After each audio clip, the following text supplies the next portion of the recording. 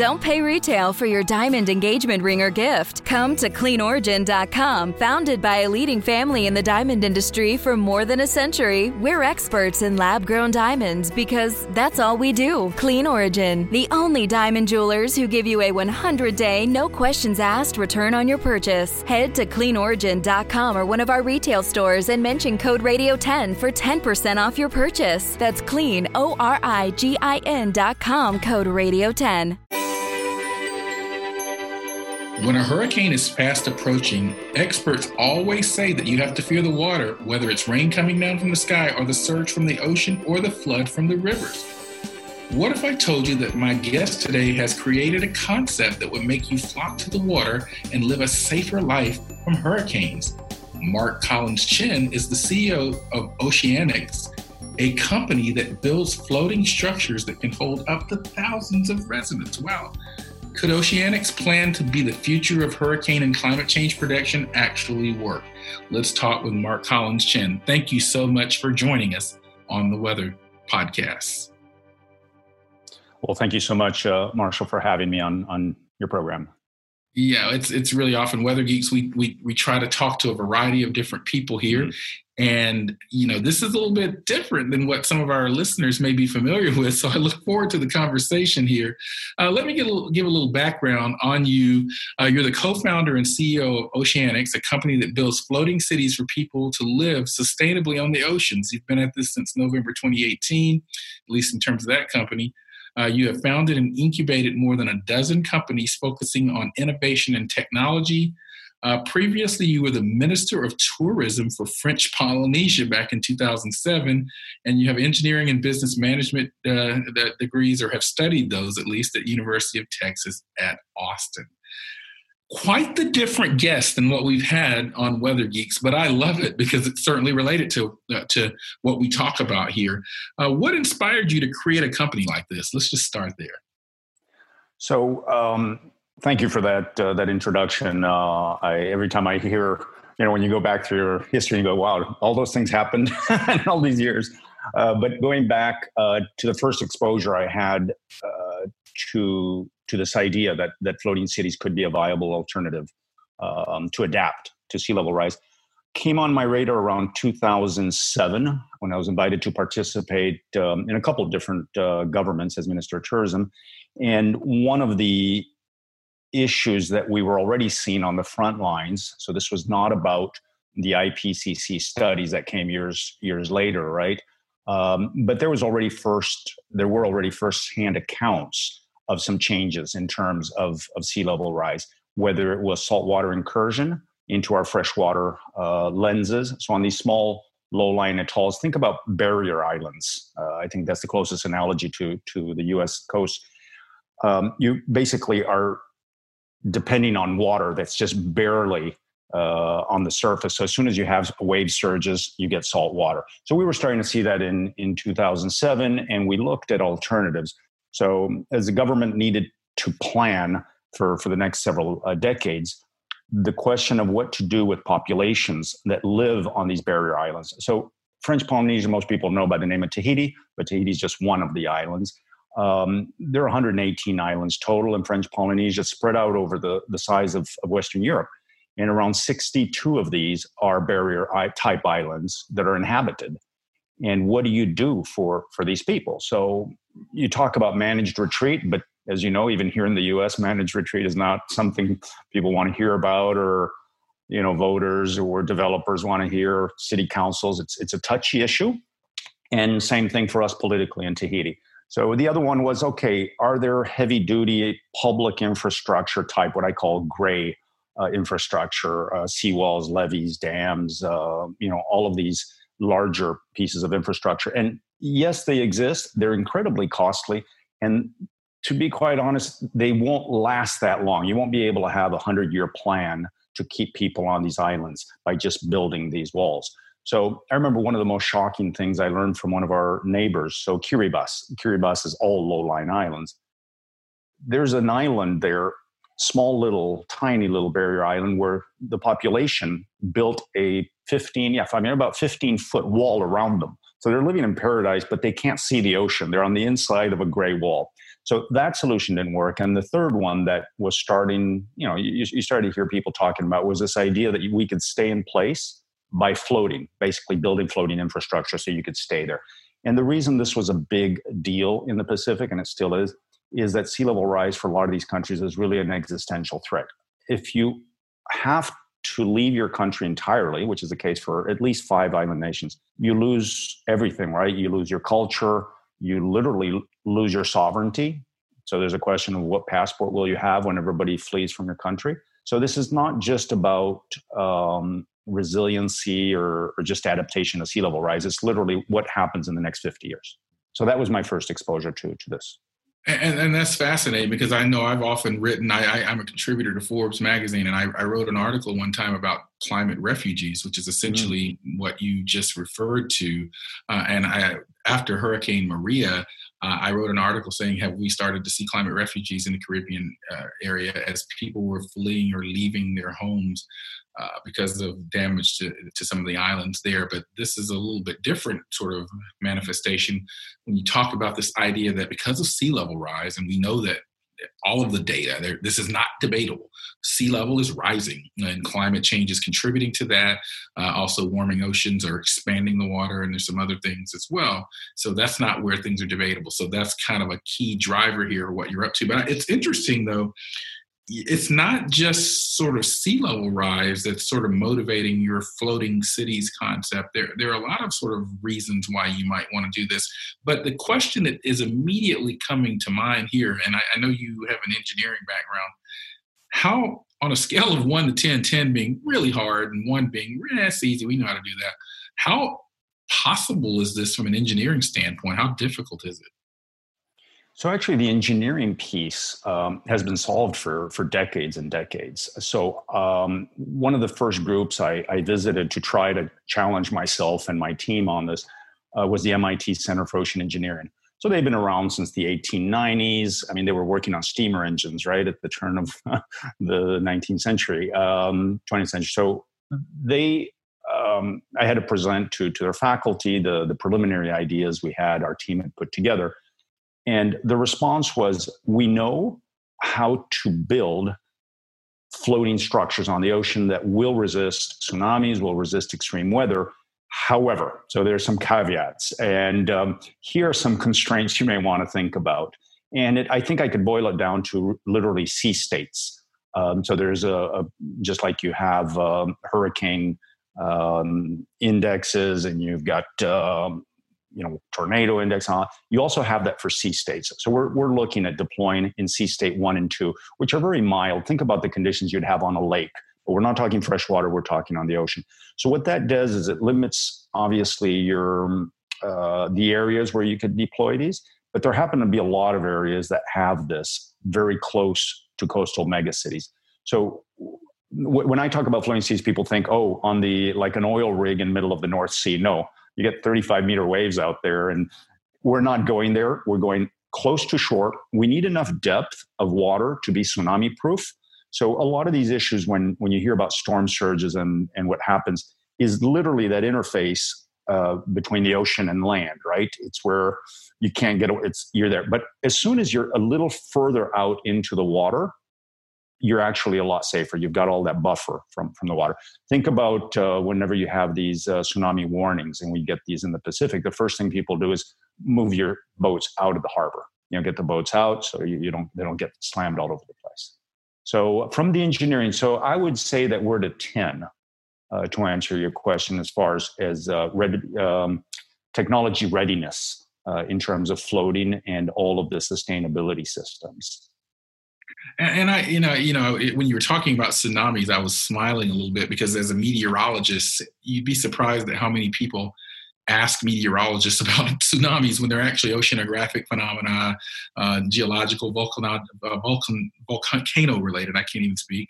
They're not really a weather phenomena, although people tend to think of them as such. But we certainly know that they are caused by an earthquake or a volcanic eruption underwater that creates this sort of slow building wave system. And so it makes sense that as that wave breaks at a coastline, that's where you get the significant damage. But I want to get back to type. I mean, it sounds like you're talking about primarily prototypes in the Pacific, at least at this moment. So I guess if you're west of the international date line, we're talking about typhoons, perhaps not. Maybe you're east of the date line, and so we're still talking about hurricanes. But I need to understand a little bit more in my mind how, if you have a floating city concept there in the middle of the ocean, what about that system sort of makes people safer from a typhoon or a hurricane? So we have not decided where this prototype would be. So we're not certain it'll be in the Pacific. It could be off the coast of Africa. It probably will not be on North America for now. So we are in many discussions with our partners at UN Habitat and governments to see where the ideal place to deploy. But the basic question is whether it is on the ocean or whether it's on land. You can't plan for future city growth and future urban development without taking into account this new data. And I'm not talking about just sea level rise. I'm talking about, we're going to have heat waves that we haven't had before. How many days a year will you have conditions where literally it's unlivable? Do you have enough air conditioning for everyone? And where do you place these cities? So we started from the premise of future proofing this new type of urban development, which is to say, okay, let's say we can't get out of the path of this weather event, extreme weather event. How do we design? What's survivability look like in these conditions? So you take a category 5 event.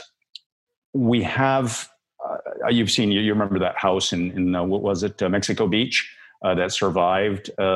Everything around it is just leveled, and then you go to the builders or to the owners, and you say, "Well, what did you do?" So obviously, there's a cost issue. There's a code they built beyond code, and there's a lot of debates about when are we changing our codes. But this is a wonderful opportunity for floating cities. Is that it's literally a blank slate for urban development, where you can say, "Okay, what does that future code look like, and do we have the technology today to build to resist a category 5? And the truth of the matter is, yes. And it's not just about surviving the event, but it's what happens right after, right? Whether your sewage water is mixed with your, fresh water sources, whether your power is down, your telecoms are down. Think about Maria. It took a year, right, to get power back to some of the parts of the island. So we're looking at different technologies. Now, there is a cost increase to build to that, but on the ocean, you don't have the cost of the land, which you have on land, and beachfront is incredibly expensive. So I think more than anything, it's best practices. So think about all these organizations that are trying to change the building code here in the US. Take those best practices and apply them to these new future cities. And a question that comes to mind, and by the way, my wife actually has a master's degree in urban and regional planning, so I'm sure she would find some of this discussion fascinating as well. I keep coming back to a question. What you're a company. You're Oceanics. So companies make money. What's your business model? Who's your customer? Perfect. Wonderful question. And I certainly appreciate that. So our customers today are cities. So whether it's municipal level or whether it's central government level, it depends on the countries, right?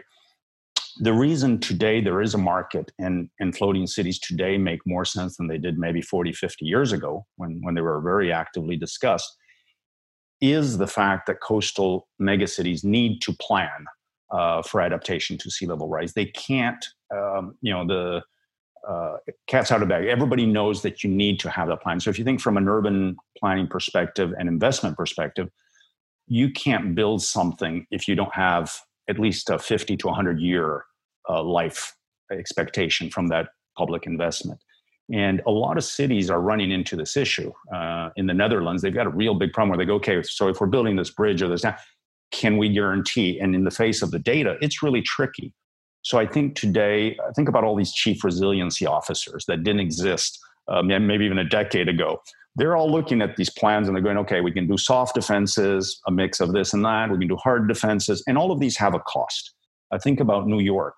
U.S. Army Corps of Engineers came up with a plan a few months ago, and it was $119 billion US dollars for some sort of a very highly engineered wall. But the minute you start cutting fresh water from getting to salt water, you've got a whole different set of issues. So to your question, our clients are cities. cities that are saying, okay, how do we keep our social fabric together? How do we keep people from just saying, hey, I'm going to leave the city? And this is happening even in the US. There are people leaving and saying, I'm going to just sell that property and move elsewhere.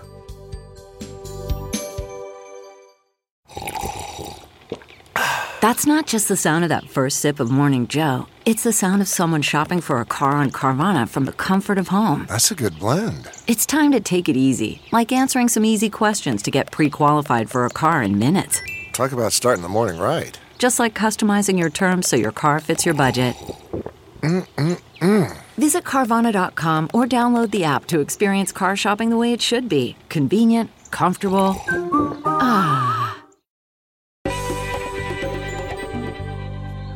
And we are back on the Weather Geeks podcast. I'm Dr. Marshall Shepard from the University of Georgia, and I'm talking with Mark Collins Chin, who is the CEO of Oceanics, a company that's building floating structures that can hold thousands of people. And it's been a fascinating discussion so far.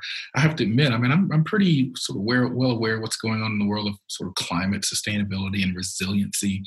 Even in some of my own research at the University of Georgia, we talked about climate vulnerability and exposure sensitivity and adaptive capacity. But this is very new territory for me, so it's really fascinating, and I'm certain the Weather Geeks listeners are finding this fascinating as well. Got a basic question here. How do people in these floating environments get their food, clean water, energy, and the basic necessities to live?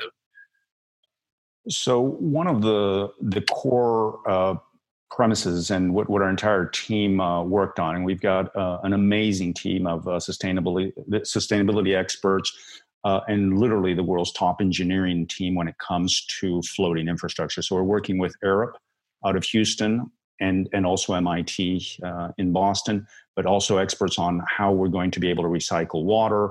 So think about these infrastructure, this floating infrastructure, as being one. It's a closed loop, entirely closed loop in terms of where we're going to be getting our water and recycling it, in terms of energy being renewable.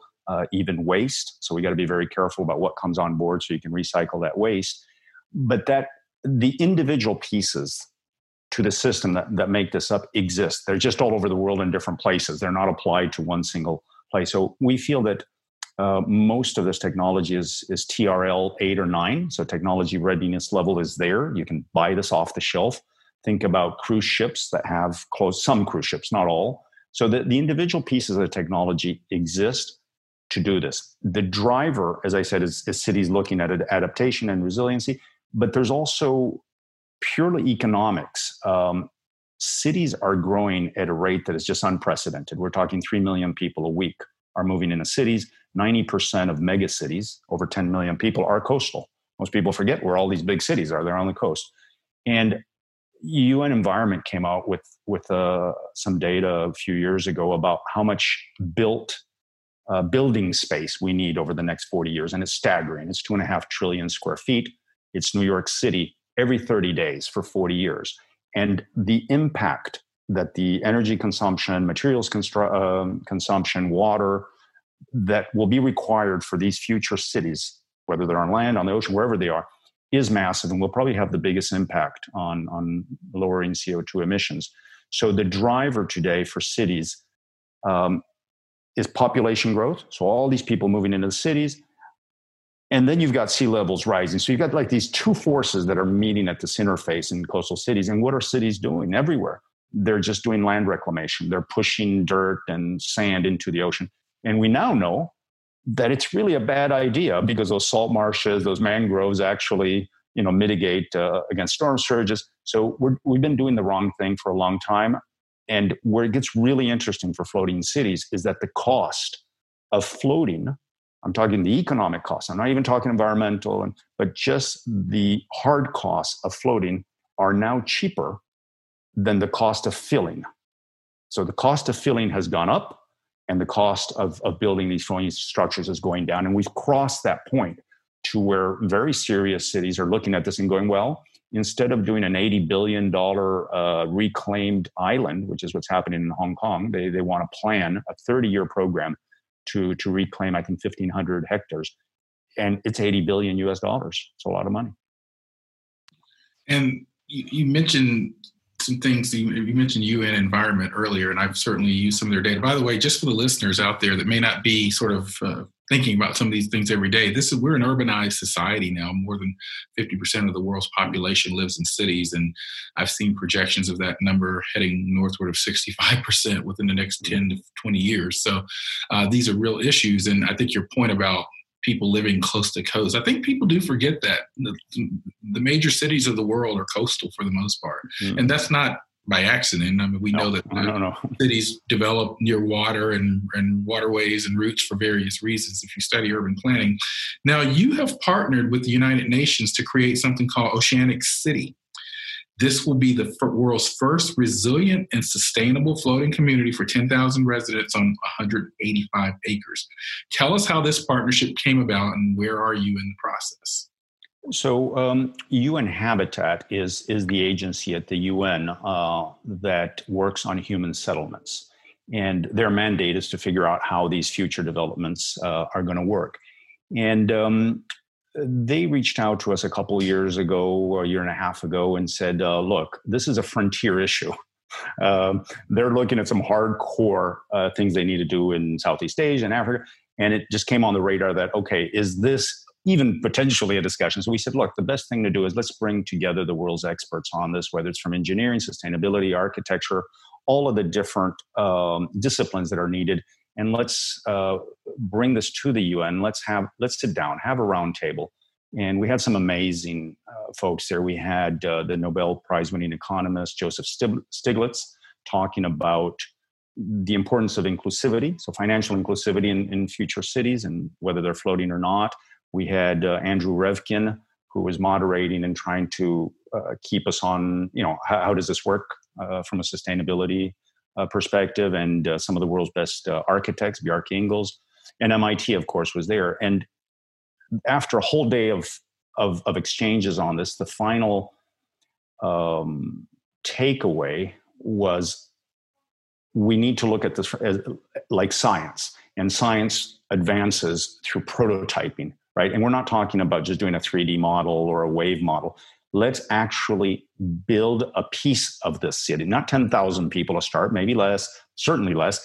Let's do that one prototype. Let's test, how does the energy work? How are you storing renewable energy? How does this work? What are the costs associated with maintaining a floating city?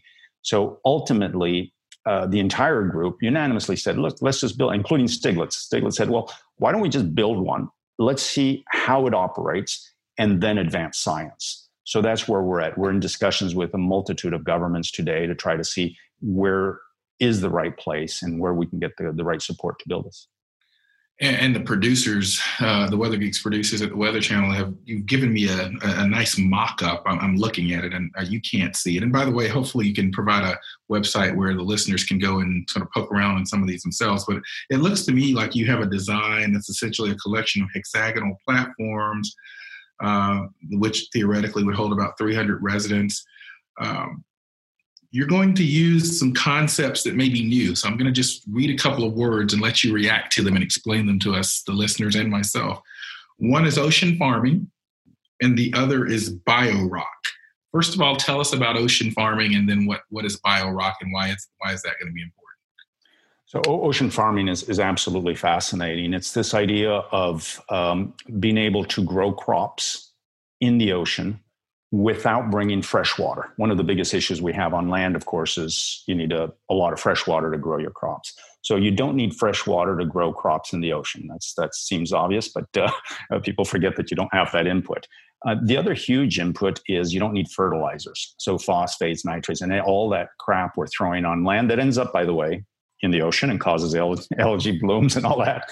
So in the ocean, there are a number of universities and private companies working on something called multi-trophic aquaculture, integrated multi-trophic aquaculture, which means that at the different trophic levels, so the stuff that you grow on the top, they could be, think about it, kelp or different types of macroalgae.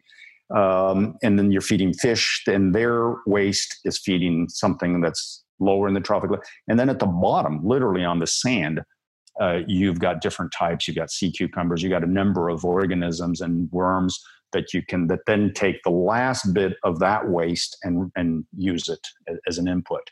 So you can harvest all of these for protein.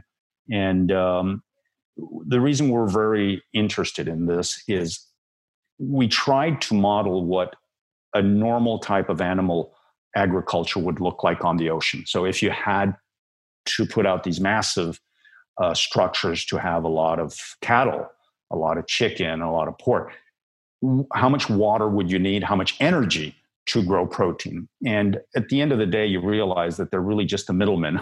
The protein is really the plant, then the animal takes, and then you eat it. So if you cut out the middleman, just from an energy perspective, and which translates into cost, it is a lot more cost effective to actually be plant-based. Now, we're not saying that floating cities, it's not an imposition on residents. It's just that I think it's going to be important to grow your food as close to the source. It obviously has a carbon footprint to bring it, I think in the US it's 2,500 miles is the average to bring food to you. Now, I understand that cost is not that high when you factor everything in, but I think that food, independent, being able to be resilient on food is going to be important in the future. The second question on BioRock is absolutely, it's a fascinating technology. So we're very lucky to have on our team, Dr. Tom Garreau. He's the co-inventor of this. BioRock is a substance. It's basically calcium carbonate. So the ocean is full of calcium carbonate. Think about seashells. How do seashells, mollusks have their shells? It's because the ocean, literally, you've got all these calcium molecules floating out there. And what BioRock does is you trickle charge a cathode and an anode in the water, very, very low voltages. We're talking 1.2 volts. And over time, calcium carbonate accretes on one of the anodes. And what happens is it grows, and pretty quickly, after I think 12 months, you've got about an inch and a half a piece of BioRock. And it's as dense as marble. I mean, it's incredibly dense. And I think it's 3 times stronger than concrete in compression. And there's an infinite amount. I mean, absolutely, the data is staggering. If you took all of the calcium carbonate out of the ocean and put it on land, you'd have 400 feet. You'd have a layer 400 feet thick of this stuff. So it's out there. So that's what BioRock is. And we think it's fascinating because we can build artificial reefs in places that have been completely destroyed in the ocean. CarMax is putting peace of mind back in car shopping by putting you in the driver's seat to find a ride that's right for you. Because at CarMax, we believe you shouldn't just settle for a car. You should love your car. That's why every car we sell is CarMax certified quality, so you can be sure with upfront pricing that's the same for every customer. So don't settle. Find love at first drive and start shopping now at CarMax.com. CarMax, the way car buying should be. And we are back on the Weather Geeks podcast, and we are talking about something that I know is probably new to you, floating cities and how they can be used in resiliency. A question that came to mind, and you actually alluded to it somewhat in the last segment.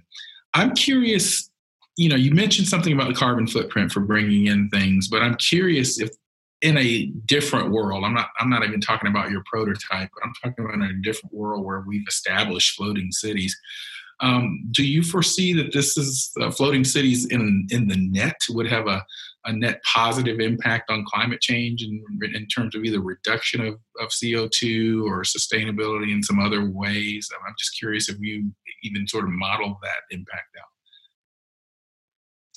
out. We are definitely using metrics like the ecological footprint, that models the global hectares needed per inhabitant, and I believe it's 1.6 global hectares per person on Earth is what it takes to be sustainable. When we reach that point halfway through the year where we've used up most of our resources. So we have modeled, and we're at about 0.5. So 0.5 global hectares per resident on a floating city. This is what we're aiming for, targeting. Now, it will vary if every resident on there takes a flight every 6 months or every month, right? We can't, account specifically for that. But to compare that to a city like Barcelona or Athens, where they're around 4 to 5 global hectares, which is not sustainable. Again, 1.6 is sustainable. Now, a lot of countries and a lot of developing cities in developing countries have a low global hectares because they're still not consuming as many resources. But if we don't find a way to build cities in a different way on land, on the ocean, we literally are going to run into a problem of supply. Think about concrete. People forget that concrete is made out of sand. And I think our grandchildren are going to look back at us and say, you used sand, which is very necessary for chips, for all sorts of things, and you put it into a rock that we cannot extract from. You can't take concrete and get sand back out of concrete. But we're running out of sand. The UN had a meeting in Geneva last year, and there's a real concern that we're consuming sand faster than the Earth's capacity to produce it through rivers and just natural processes. So we do need to think about cities at that scale. It's literally staggering the amount of materials we need. Now, Oceanic City is certainly one of the things that you're probably spending a lot of your time on, but have there been other projects that your company's done that you can point us to? Oceanic City was created specifically for the purpose of starting this prototype with all of these partners, whether it's MIT, Bjarke Ingels, and other universities we're talking to around the world, and UN Habitat. Nobody in the world has built a fully sustainable, closed loop floating city. It has been on the drawing board since at least for over 50 years. I mean, Buckminster Fuller proposed 3 floating cities, one for Tokyo, one for Baltimore, which was weeks away from being voted in, and even one in Toronto. The Japanese, I think it was in the 50s, between the 50s and 70s, the Japanese proposed, I think, a dozen different floating city models. But again, the economic driver wasn't there. The thinking was there, the engineering was there, but as long as the city said, hey, we got plenty of space and we don't know about sea level rise, it wasn't an issue. So I think it's all a question of timing. And I think we will see floating cities very soon. Where can people find out more about your company or your efforts? Do you have any social media or websites you can point us to? Sure. Our website, Oceanics, so OCEANIX.org. Oceanics.org. And on Twitter, it's Oceanics City. Okay. I will definitely be following that. And I think we're going to draw this to a close. But before we do that, it's a time in our podcast where we do our Geek of the Week. We like to highlight a scientist superstar, a great geologist, or a weather weenie at the end of every podcast. This episode's Geek of the Week is Paula Kane from Ponca City, Oklahoma. Apologies if I mispronounced that.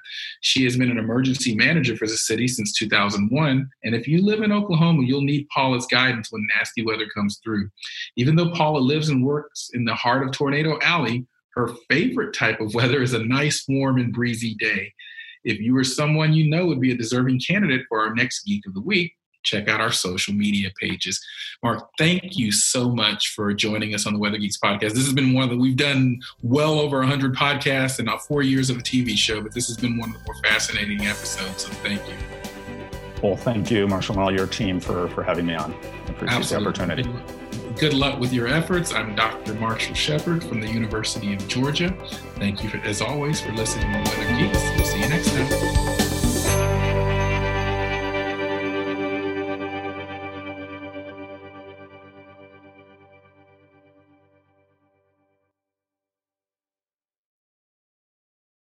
Support for this podcast and the following message come from Corient. Corient provides wealth management services centered around you. They focus on exceeding your expectations and simplifying your life. Corient has been helping high achievers just like you enjoy their lives more fully, preserve their wealth, and provide for the people, causes, and communities they care about. As one of the largest integrated fee-only registered investment advisors in the U.S., Corient has deeply experienced teams in 23 strategic locations. Corient has extensive knowledge spanning the full spectrum of planning, investing, lending, and money management disciplines. Leverage Corient's exclusive network of experts to craft custom solutions designed to help you reach your financial goals, no matter how complex they may be. Real wealth requires real solutions. For more information, connect with a wealth advisor today at Corient.com. That's Corient.com. Corient.com.